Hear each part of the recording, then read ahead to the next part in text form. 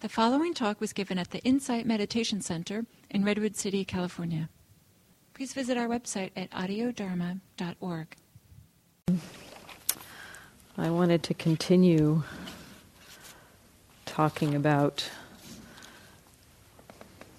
right view, which is the first aspect of the Eightfold Path. Right view, the first aspect of the Eightfold Path, which is a path that the Buddha taught as practices that will support our understanding, support our mind's kind of shifting direction to become free from our habits, our patterns, the ways we usually wind ourselves into suffering, frustration, where suffering is not just, massive kinds of suffering, but the more subtle, even the more subtle kinds, irritation, annoyance, depression, all of these ways in which we feel basically unsatisfied with our lives. The promise of the Buddha in terms of engaging in these practices is that we can become free of them and be completely free of that kind of mental distress. So the first aspect of the Eightfold Path is right view. And I'll just mention the aspects of the Eightfold Path briefly because we're doing a kind of a series, in a way. It's not a published series. I just decided a couple months ago to talk about the Four Noble Truths, and I'm kind of winding my way through the whole terrain of it. And now we're talking about the Eightfold Path. So the aspects of the Eightfold Path are right view, right intention, right speech, right action, right livelihood, right effort, right mindfulness, and right concentration. So these kind of fit together in a way that the first aspects are the understanding and intentions that need to come into play in order for us to begin to engage in a life that is oriented towards non-harming. And that's these middle three, right speech, right action, right livelihood, are expressions of the mind that wants to engage in the world in a non-harming way. And from that exploration of engaging in the practices of right speech, right action, and right livelihood, we become more attuned to the factors of our mind that incline us in the direction to engaging in wrong speech, wrong action, wrong livelihood. And with that sensitivity of becoming more attuned with how our mind works, we move into the last aspect, the last three aspects of the Eightfold Path: wise effort, wise mindfulness, and wise concentration, which are basically practices and tools that help us to understand how our minds work and begin to redirect our minds in a more skillful direction. The entire practice begins with this reorientation around our view. And last week I talked about how view is so important in our lives, that the views that we hold, even unconscious views, and maybe even especially unconscious views, kind of make our choices, incline us to act in certain ways. So last time we talked about some of the views that we hold that don't support us very much. And I began to point in the direction of what the Buddha calls right view, which is the view that does support us towards this direction of peace and happiness in our lives, in our minds. So there are different ways that this right view of the Buddha is defined. And I'll just mention a few of them. And then what I'd like to do is talk primarily about one of them today, and then perhaps a little bit more about some of the others in subsequent mornings. So some of the different ways that right view is defined. One of the main ways it's defined is as an understanding of the Four Noble Truths. That the orientation of how we meet our experience is kind of shifted as we understand the truth of the Four Noble Truths, the truth of suffering, the truth of the cause of suffering, the truth that it's possible for us to be free of that suffering, and the truth of the Eightfold Path, the truth of the path leading to the ending of suffering. Now the Buddha doesn't suggest that we simply believe this, that this just becomes something that we adopt as belief, but rather that it is practices that we engage in. So this right view of the Four Noble Truths isn't just simply about saying, okay, yep, check, I believe that, yep, there's suffering, check. But rather to engage with practices, understand suffering, let go of the cause of suffering, realize for ourselves the ending of suffering, and cultivate these tools, the practices of the Eightfold Path.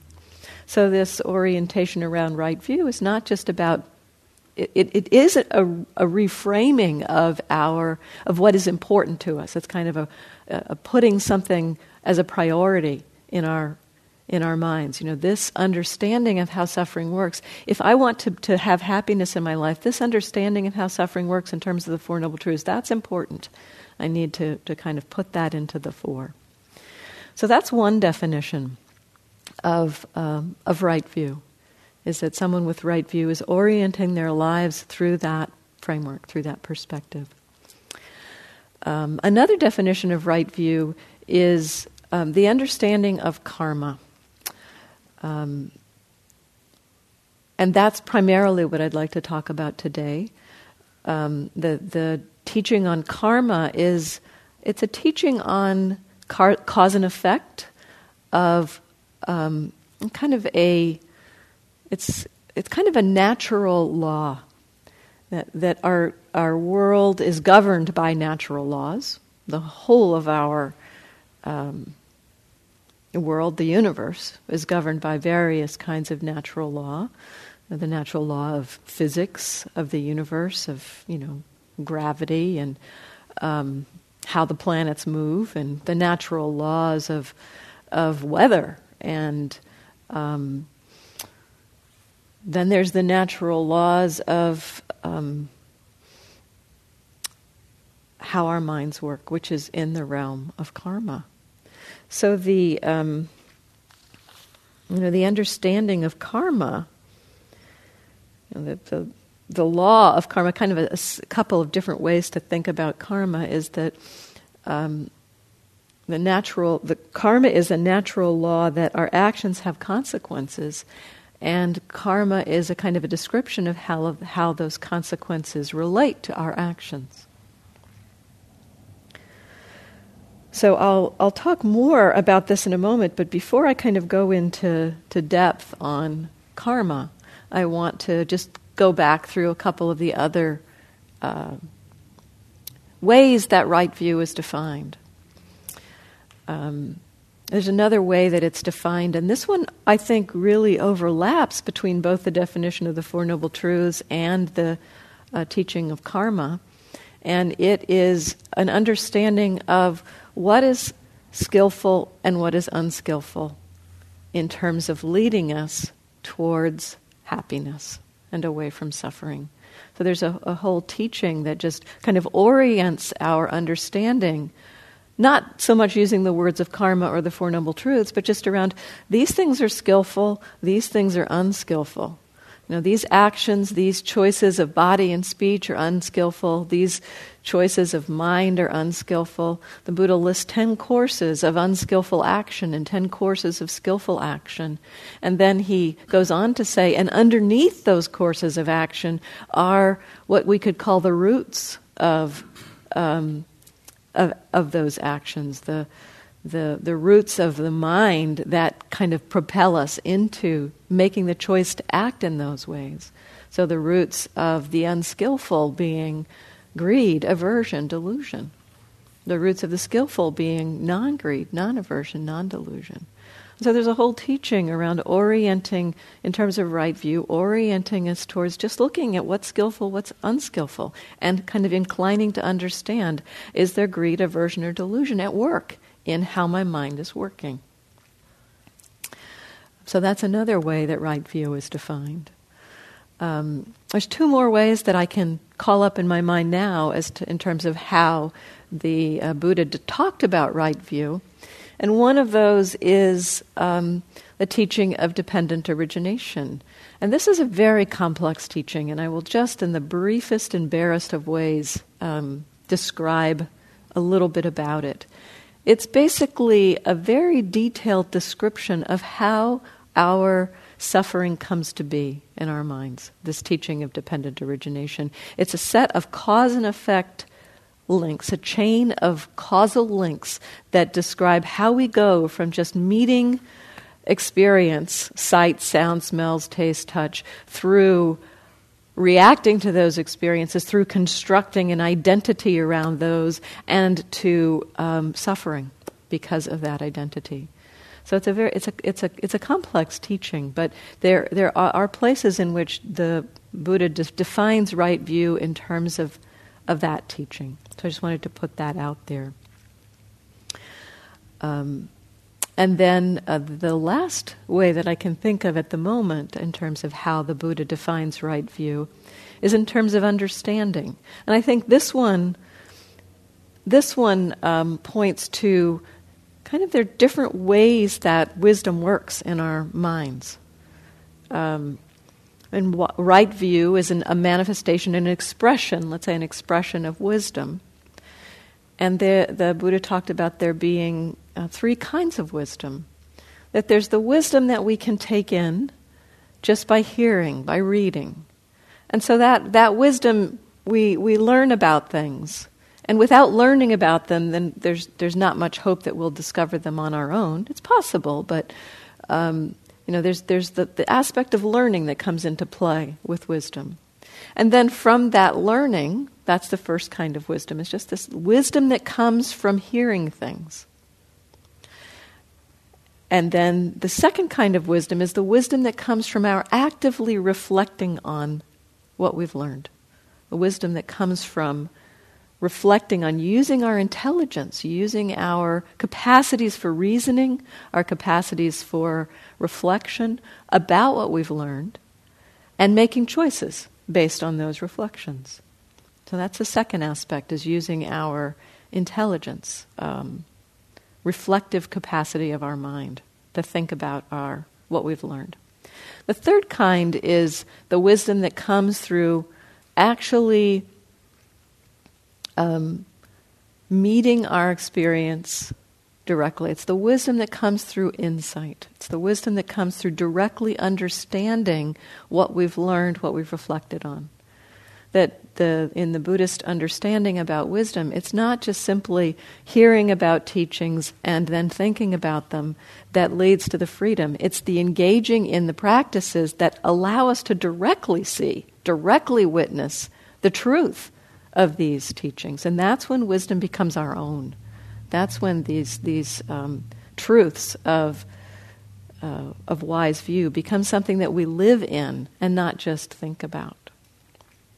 So this last aspect, this last way that wise view is defined in the teachings, seems to me to be more in this category of what we've understood. It's not so much something to do, but it's the insights that result. And the Buddha says something like, for one who has wise view, it's impossible that they would take something to be permanent. It's impossible that they would take something to be happiness that is unreliable. So it's impossible that they would make a movement to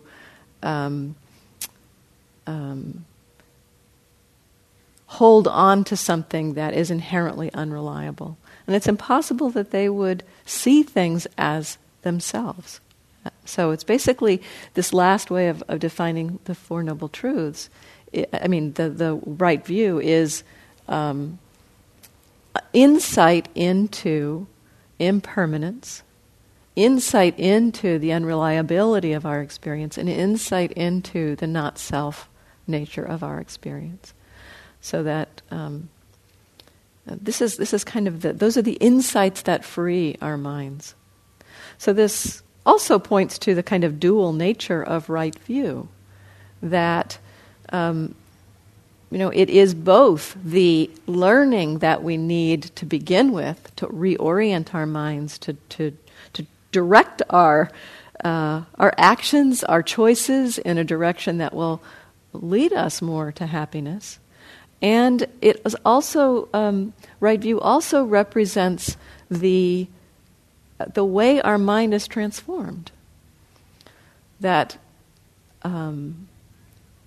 one who has followed this path and has let go of the holding on to things, the idea of that holding on to things will make me happy, one who's let go of that, has this right view not as a reflective idea, but as a lived, embodied. Their view becomes not something they have to think about; it's just something that they're living from. So it's not that they have to consider, oh, do I want to do this or do I want to do that? The choice is made based on this wisdom. Act out of non-greed, non-aversion, non-delusion becomes the natural expression of someone who has traveled this path. So there's lots of different ways that right view is understood, and so I want to spend some time mostly today talking about karma. Karma is a word that's used a lot in our culture, and so I want to be clear about what it means in this context. What is this teaching? So as I said a little earlier, it's understood to be a natural law.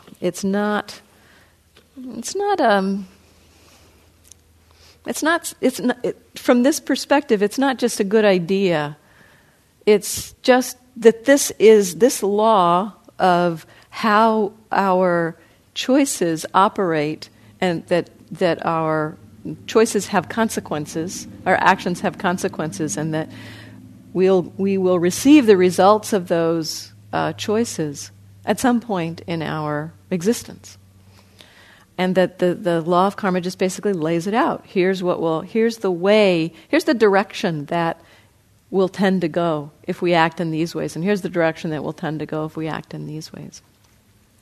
So Bhikkhu Bodhi gave a very succinct definition of the law of karma, and that is the capacity of our intentional actions to produce an ethically appropriate result.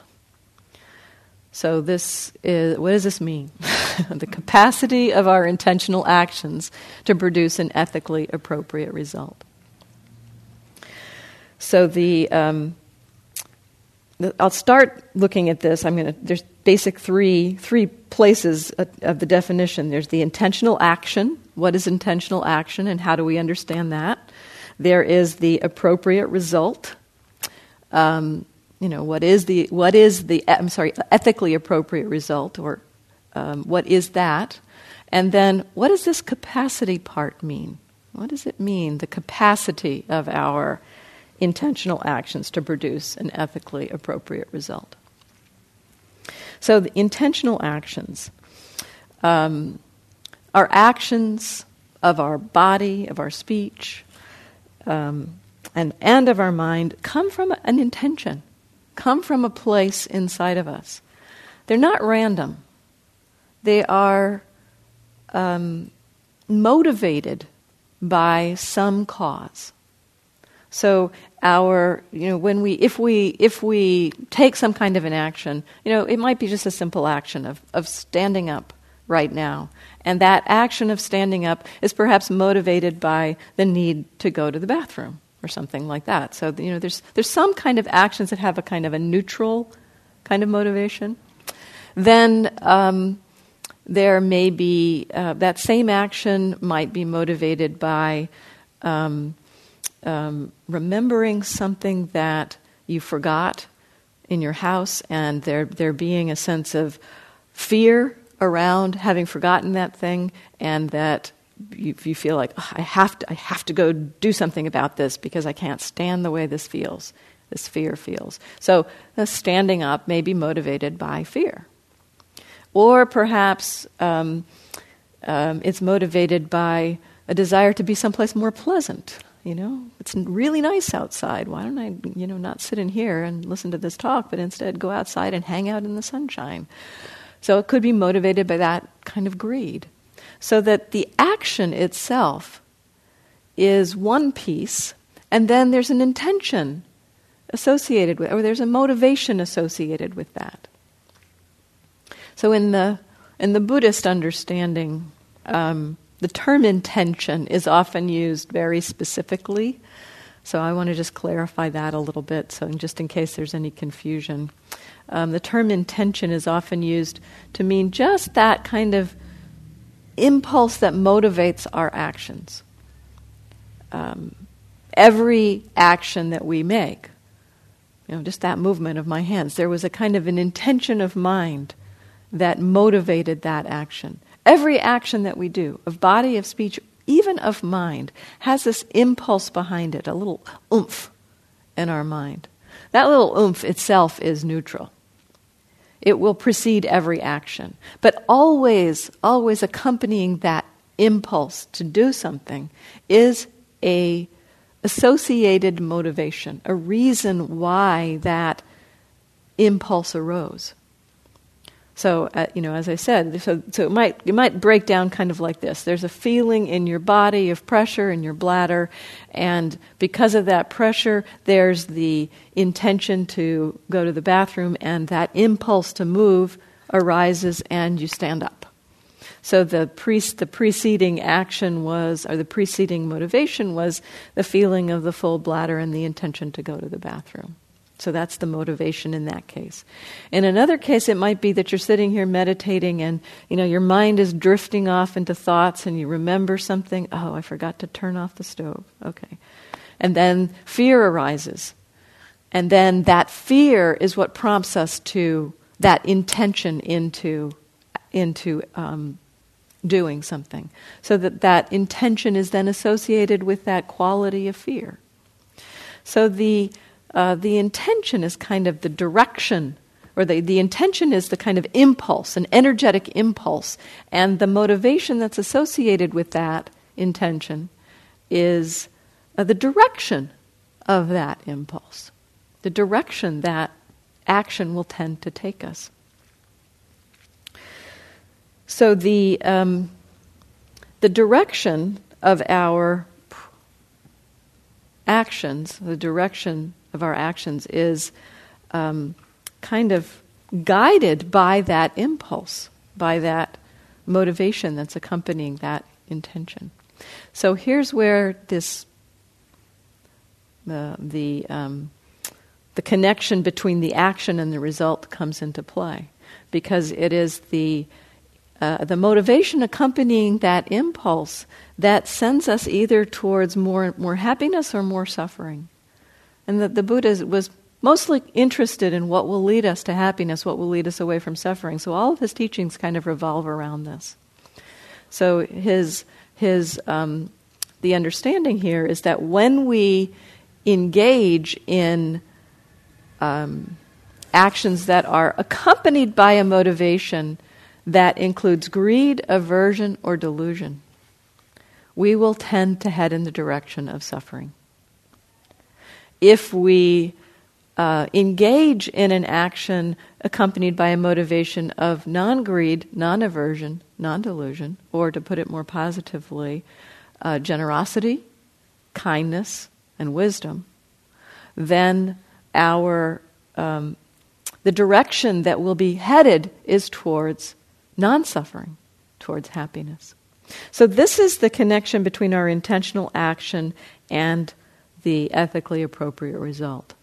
So that when we engage in activities, when our motivations are accompanied by greed, aversion, and delusion, we will at some point reap the consequences of that, feeling some kind of suffering.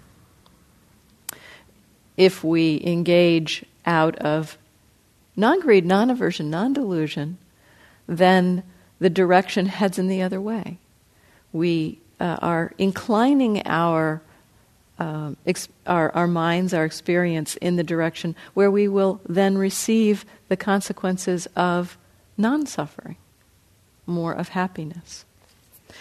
So at this point, so this is kind of there's kind of a distinction here between what the teachings understand to be the karma and the results of karma. So the karma itself is the intentional action, that motivation and action together. That's the karma. It's like a seed that we're planting. The karma is often compared to a seed. That the seed has the capacity to grow, right? The seed has the possibility of producing something. The seed has its own inherent direction to produce something. It will produce an apple tree if it's an apple seed. It will produce an orange tree if it's an orange seed. So that capacity is inherent in that seed. So the seed itself is what's called the karma. And then the results of the karma are the consequences, the results of that seed coming to fruition. So again, coming back to the analogy of the seeds growing into trees, the karma is the seed, and the result of the karma is the tree growing. Well, actually, I should say the karma is the capacity of that seed to produce a tree. And the result is what happens to that seed in the future. It will possibly grow into an apple tree. It will never grow into an orange tree. So it's got a direction that it's headed, that seed. So likewise with our intentional actions.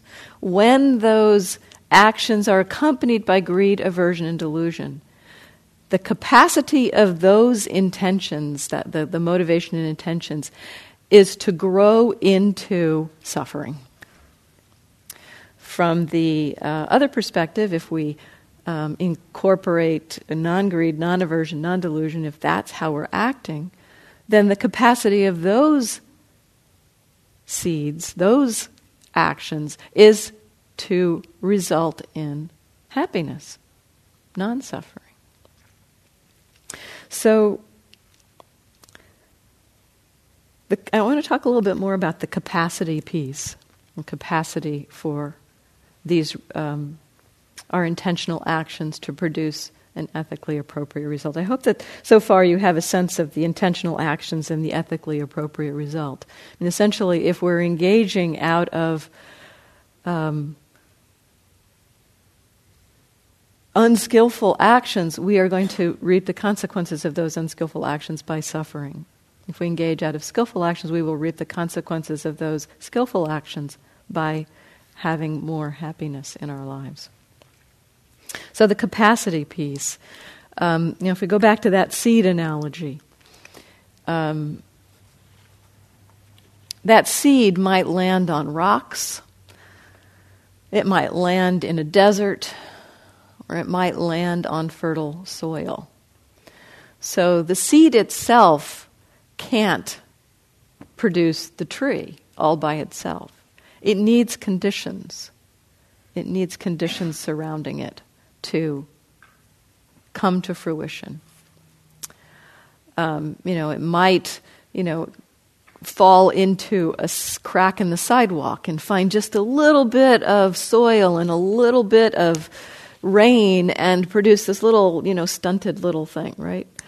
Or it might land in somebody's garden and actually have the opportunity to grow into a full tree. So that tree, that seed has a capacity, but there's not a deterministic result that will come from that seed. It is not that every single apple seed is going to produce an apple tree.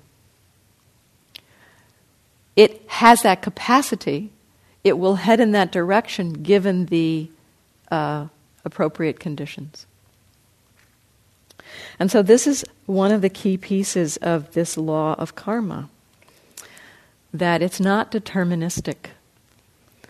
In the time of the Buddha, there were a lot of teachings on cause and effect, teachings around this actions having consequences. One of them was that there are no consequences of our actions. Everything is completely random. It really doesn't matter what we do. And the Buddha said, that is wrong view.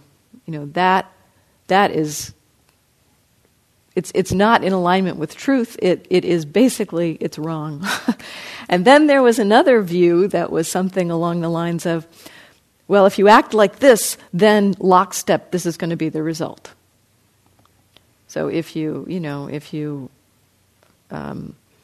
steal, then you're going to get this consequence, or something along the lines of as simple as if you murder somebody, you'll go to hell. That kind of view around cause and effect of our actions. And the Buddha said that karma is way more complex than that. In fact, one of the things he said around karma is that it's really not possible to fully comprehend all of the different pieces that come together to make in a particular choice, for example. Just think about, how did you get here? How did you get here today? I mean, there's the obvious thing of getting in your car and driving here or walking here or however you got here. But then there's also the choices that came into play when you got up, whether or not you felt well enough, or how you felt. There may be people at home this morning who didn't feel well enough to come, something like that. Then there's all kinds of more distant causes. Who introduced you to the Dharma? How did you even find out about this center? What made you become interested in hearing about the practice of the teachings? And we can go further back to, if your parents hadn't gotten together on a certain evening, you wouldn't even be here. So there's all kinds of causes and conditions, choices that come into play that bring us to this moment. And the Buddha said that we cannot possibly know all of the threads of karma, either how it's come together to bring us to this moment or how it will unfold into the future. But he did say that at this moment, in this particular moment, the best thing that we can do for ourselves is to look at our intentions and to act skillfully, act out of non-greed, non-aversion, non-delusion. And that will head us in the best direction that we can possibly go.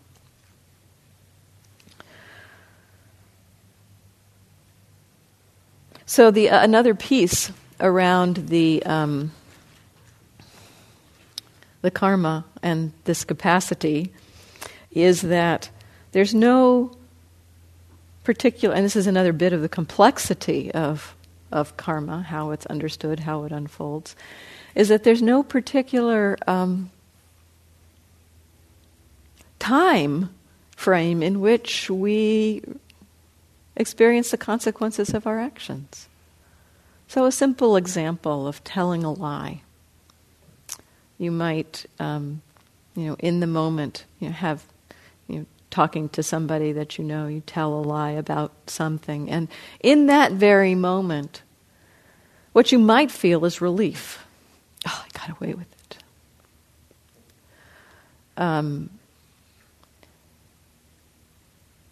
And it may be that there's no particular consequences of that lie for a very long time. But at some point, perhaps, your friend, this person you told the lie to, finds out that you told the lie. 2 years later, they find out you told a lie.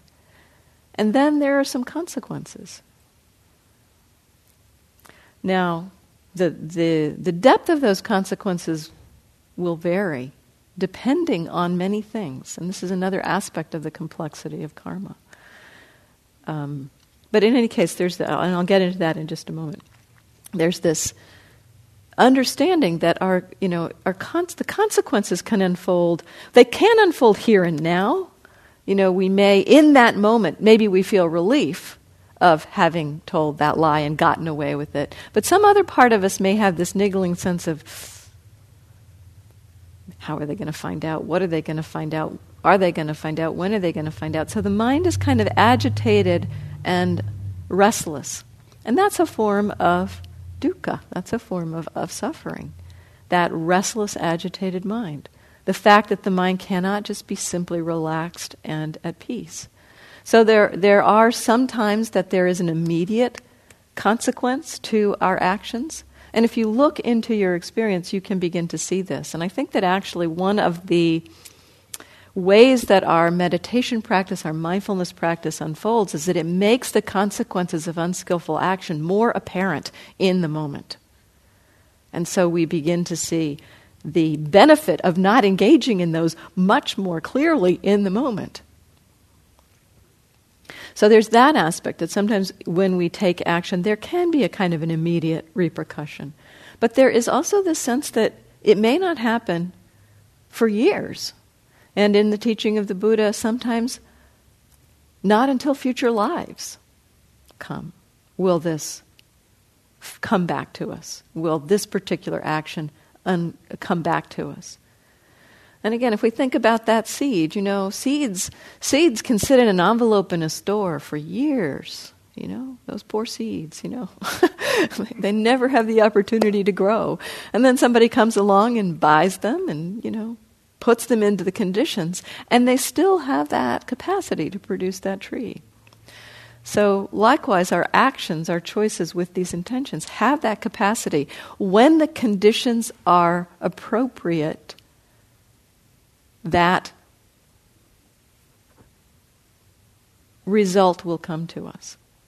Now, how that result comes to us varies widely. I'm going to read you a little bit from the Buddha. He says, "There is a case where a trifling evil deed done by a certain individual takes him to hell. There is the case where the very same sort of trifling deed done by another individual is experienced in the here and now, and for the most part barely appears for a moment." So this understanding is kind of, we can kind of think about the climate of our minds in a way. That if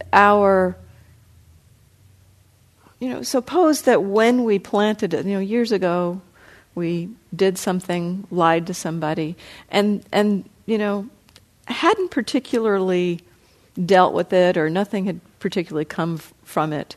But then, you met the Dharma and started cultivating your mindfulness and purifying your intentions and acting more skillfully, perhaps going back and apologizing to people, something along those lines, so that the climate of the mind is changed.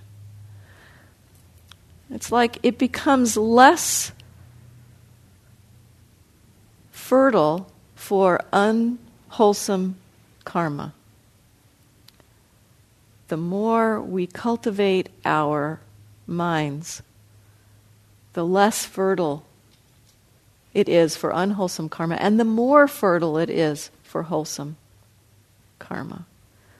So that those unwholesome seeds that we planted, not to say that they won't come back to us in some way, but the consequences can be greatly diminished by the way we have chosen to change our lives. So the Buddha gives another analogy here. He says, suppose that one were to drop a salt crystal into a small amount of water in a cup. What do you think? Would that water in the cup become salty because of the salt crystal and unfit to drink? If they take a teaspoon of salt and put it into a glass, it's not going to be drinkable. Now suppose you were to drop that salt into the river Ganges. Just assume the river Ganges is pure, unpolluted. Would the water in the river Ganges become salty because of the salt and unfit to drink? No. The vast amount of water dilutes that teaspoon of salt. And it becomes unnoticeable when you take a glass of water from that vast amount of water. And so likewise, the climate of our minds greatly impacts how we will experience the results of our karma. So I really think that primarily what this... So I'm going to say that definition to you again and see if it makes more sense to you now. So karma, the natural law of karma, is the capacity of our intentional actions to produce an ethically appropriate result. What this points us to is the moment, looking into the moment. As I said, that the only place we have a choice about what our motivation and our intention is in this moment. All the choices we made in the past, we can't go back and undo those. But we can choose here and now to begin to purify our mind, to change that soil so that it becomes more hospitable to wholesome karma and less hospitable to unwholesome karma. So the choices that we make in this moment are what guides us in the direction of freedom. So I have more that I could say, but I want to see if there's any... I mean, sometimes this brings up questions, so I want to leave an opportunity for questions this morning.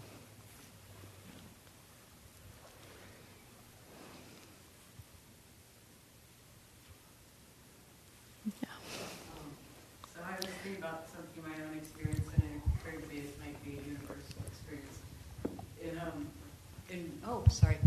So in relationships, when something's going on that I don't like, and sometimes I try to change my behavior. And when you were talking about intention, on the one hand, my intention is to have a more peaceful interaction, so it's motivated by that. But it's also motivated by aversion because I just don't like what's going on. And I imagine it's like that with a lot of... This is a great question. couples. I'm so glad you asked this. Because we do have mixed motivations. There's, pretty much until we are, the understanding is pretty much until we're fully awakened and until we're fully enlightened, there will be greed, aversion, and delusion mixed in with non-greed, non-aversion, non-delusion in our actions and in our choices. So the way I like to explore this is, first of all, to acknowledge. One of the most important pieces is to not have those aversive motivations, those the motivations out of greed, aversion, and delusion, be in the unconscious territory. If they're in the unconscious terrain, then they're going to prompt actions without our really being aware of it. So again, that this is another important piece about karma. It's not just our conscious choices that head us in this direction. It's not just our conscious choices that plant these seeds. It's even choices that come out of unconscious motivations, things that aren't clearly seen in our mind. So the first step here is to make these choices, make these this intention and the motivation conscious in our minds. So the awareness, just the awareness, first of all, that there is aversion along with this wish for peace, is a great first step. If you were just thinking, oh, what I really want is peace, but that's my motivation's really pure, but then there's something underneath that's got this aversion. It may come out in the way you act somehow without your really being aware of it. And so the awareness of those intentions is a huge thing. To recognize, okay, yep, there is this aversion present, even while there is this desire for peacefulness in the relationship. So just that recognition is first. Can you acknowledge, yep, okay, so there's some unskillful motivation here, and there's some skillful motivation here.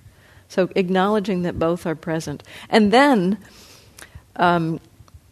knowing that that unskillful motivation is present, we can kind of be attuned to how it might erupt in our action, in harsh speech or in unskillful action. So we can be attuned to that and potentially, not always, but this is the direction that we work towards. Over time, we work towards being able to not act, not have those motivations in the mind kind of come out into the way that we engage, particularly around the precepts, particularly around harming. So we kind of see if we can choose in a way to act more out of the wholesome motivation. So when you've got a choice to make and you see both sides happening, can you kind of give a little more weight in a way? Recognize that the unskillful is there. Be very attuned to that, because if you're not aware and attuned to it, it can easily just, create that action. And then it's really hard to take back the actions.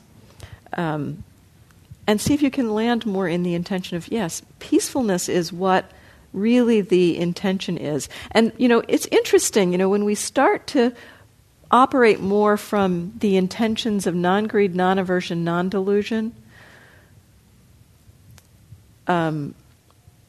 we seem less attached to how we get from here to there. With the intentions of greed, aversion, and delusion, at least it seems to me that often we are quite attached to how a particular result comes about. And with landing more in the notion of, okay, peacefulness is what I'm interested in here, rather than not wanting something or wanting to get rid of something. Sometimes when we're oriented around the wholesome motivation, our minds can open to different avenues of finding a way towards that peace that the mind contracted around aversion won't see. So that if we can kind of just open to that wholesome intention a little bit more fully, acknowledging that unwholesome intention. And that's how we live our lives. That's the path. That is very much the path that we engage with. The Buddha suggested we understand our suffering. And that sense of aversion arising in the present moment has that feeling of suffering. It's got that sense of something's wrong, something's out of kilter, I don't like this. So there's suffering there. And the Buddha suggested to turn and understand that. So not to repress it, not to say, oh, that's an unwholesome motivation, I'm supposed to never experience those. The Buddha actually said, no, we need to experience them and understand them. So I hope that was helpful, a bit addressing your sense a little bit. We'll find out.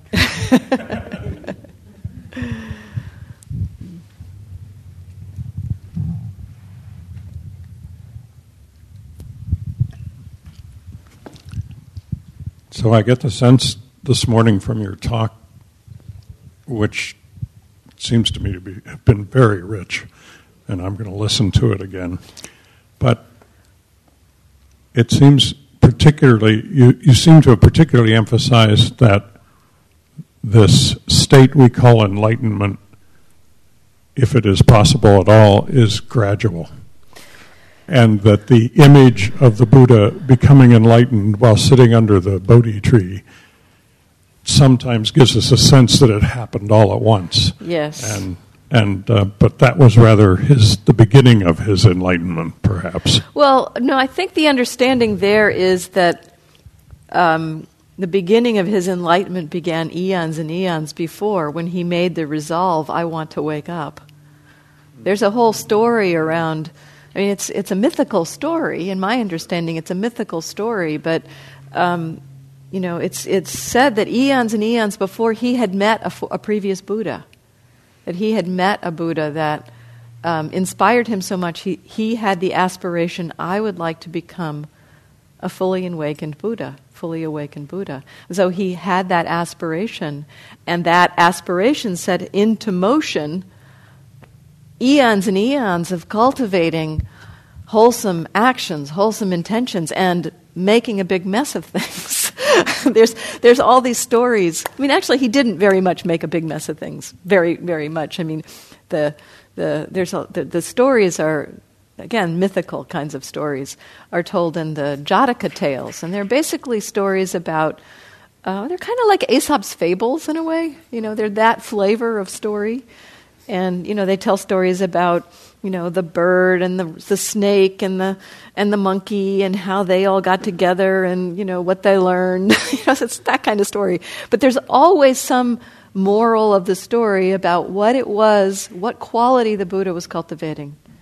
Now, he was cultivating generosity in that one, and he was cultivating letting go and renunciation in this one, and he was cultivating honesty in this one. So it's the story of the Buddha over eons cultivating the qualities. And all of that comes together in a moment under the tree when he sees, oh, here's how the whole structure of craving and clinging is put together. So in one sense, he had a very gradual path, but in another sense, there was a very sudden awakening. And that there's one way of understanding that we cultivate it is very much cultivating the ground. We cultivate the ground for understanding, and out of that ground, insight can come. We can't make insight happen, but we can cultivate the soil. And, the Buddha talked about his path being a gradual path. It's not... And for me, too, it really feels like a lot of my understanding, a lot of my insight has come in a very gradual way. There have been a few of those moments of, oh, I see, but more it's the, very gradual, slow wearing away of the tendencies that we've built up over years. Yeah. So thank you for that. Thank you.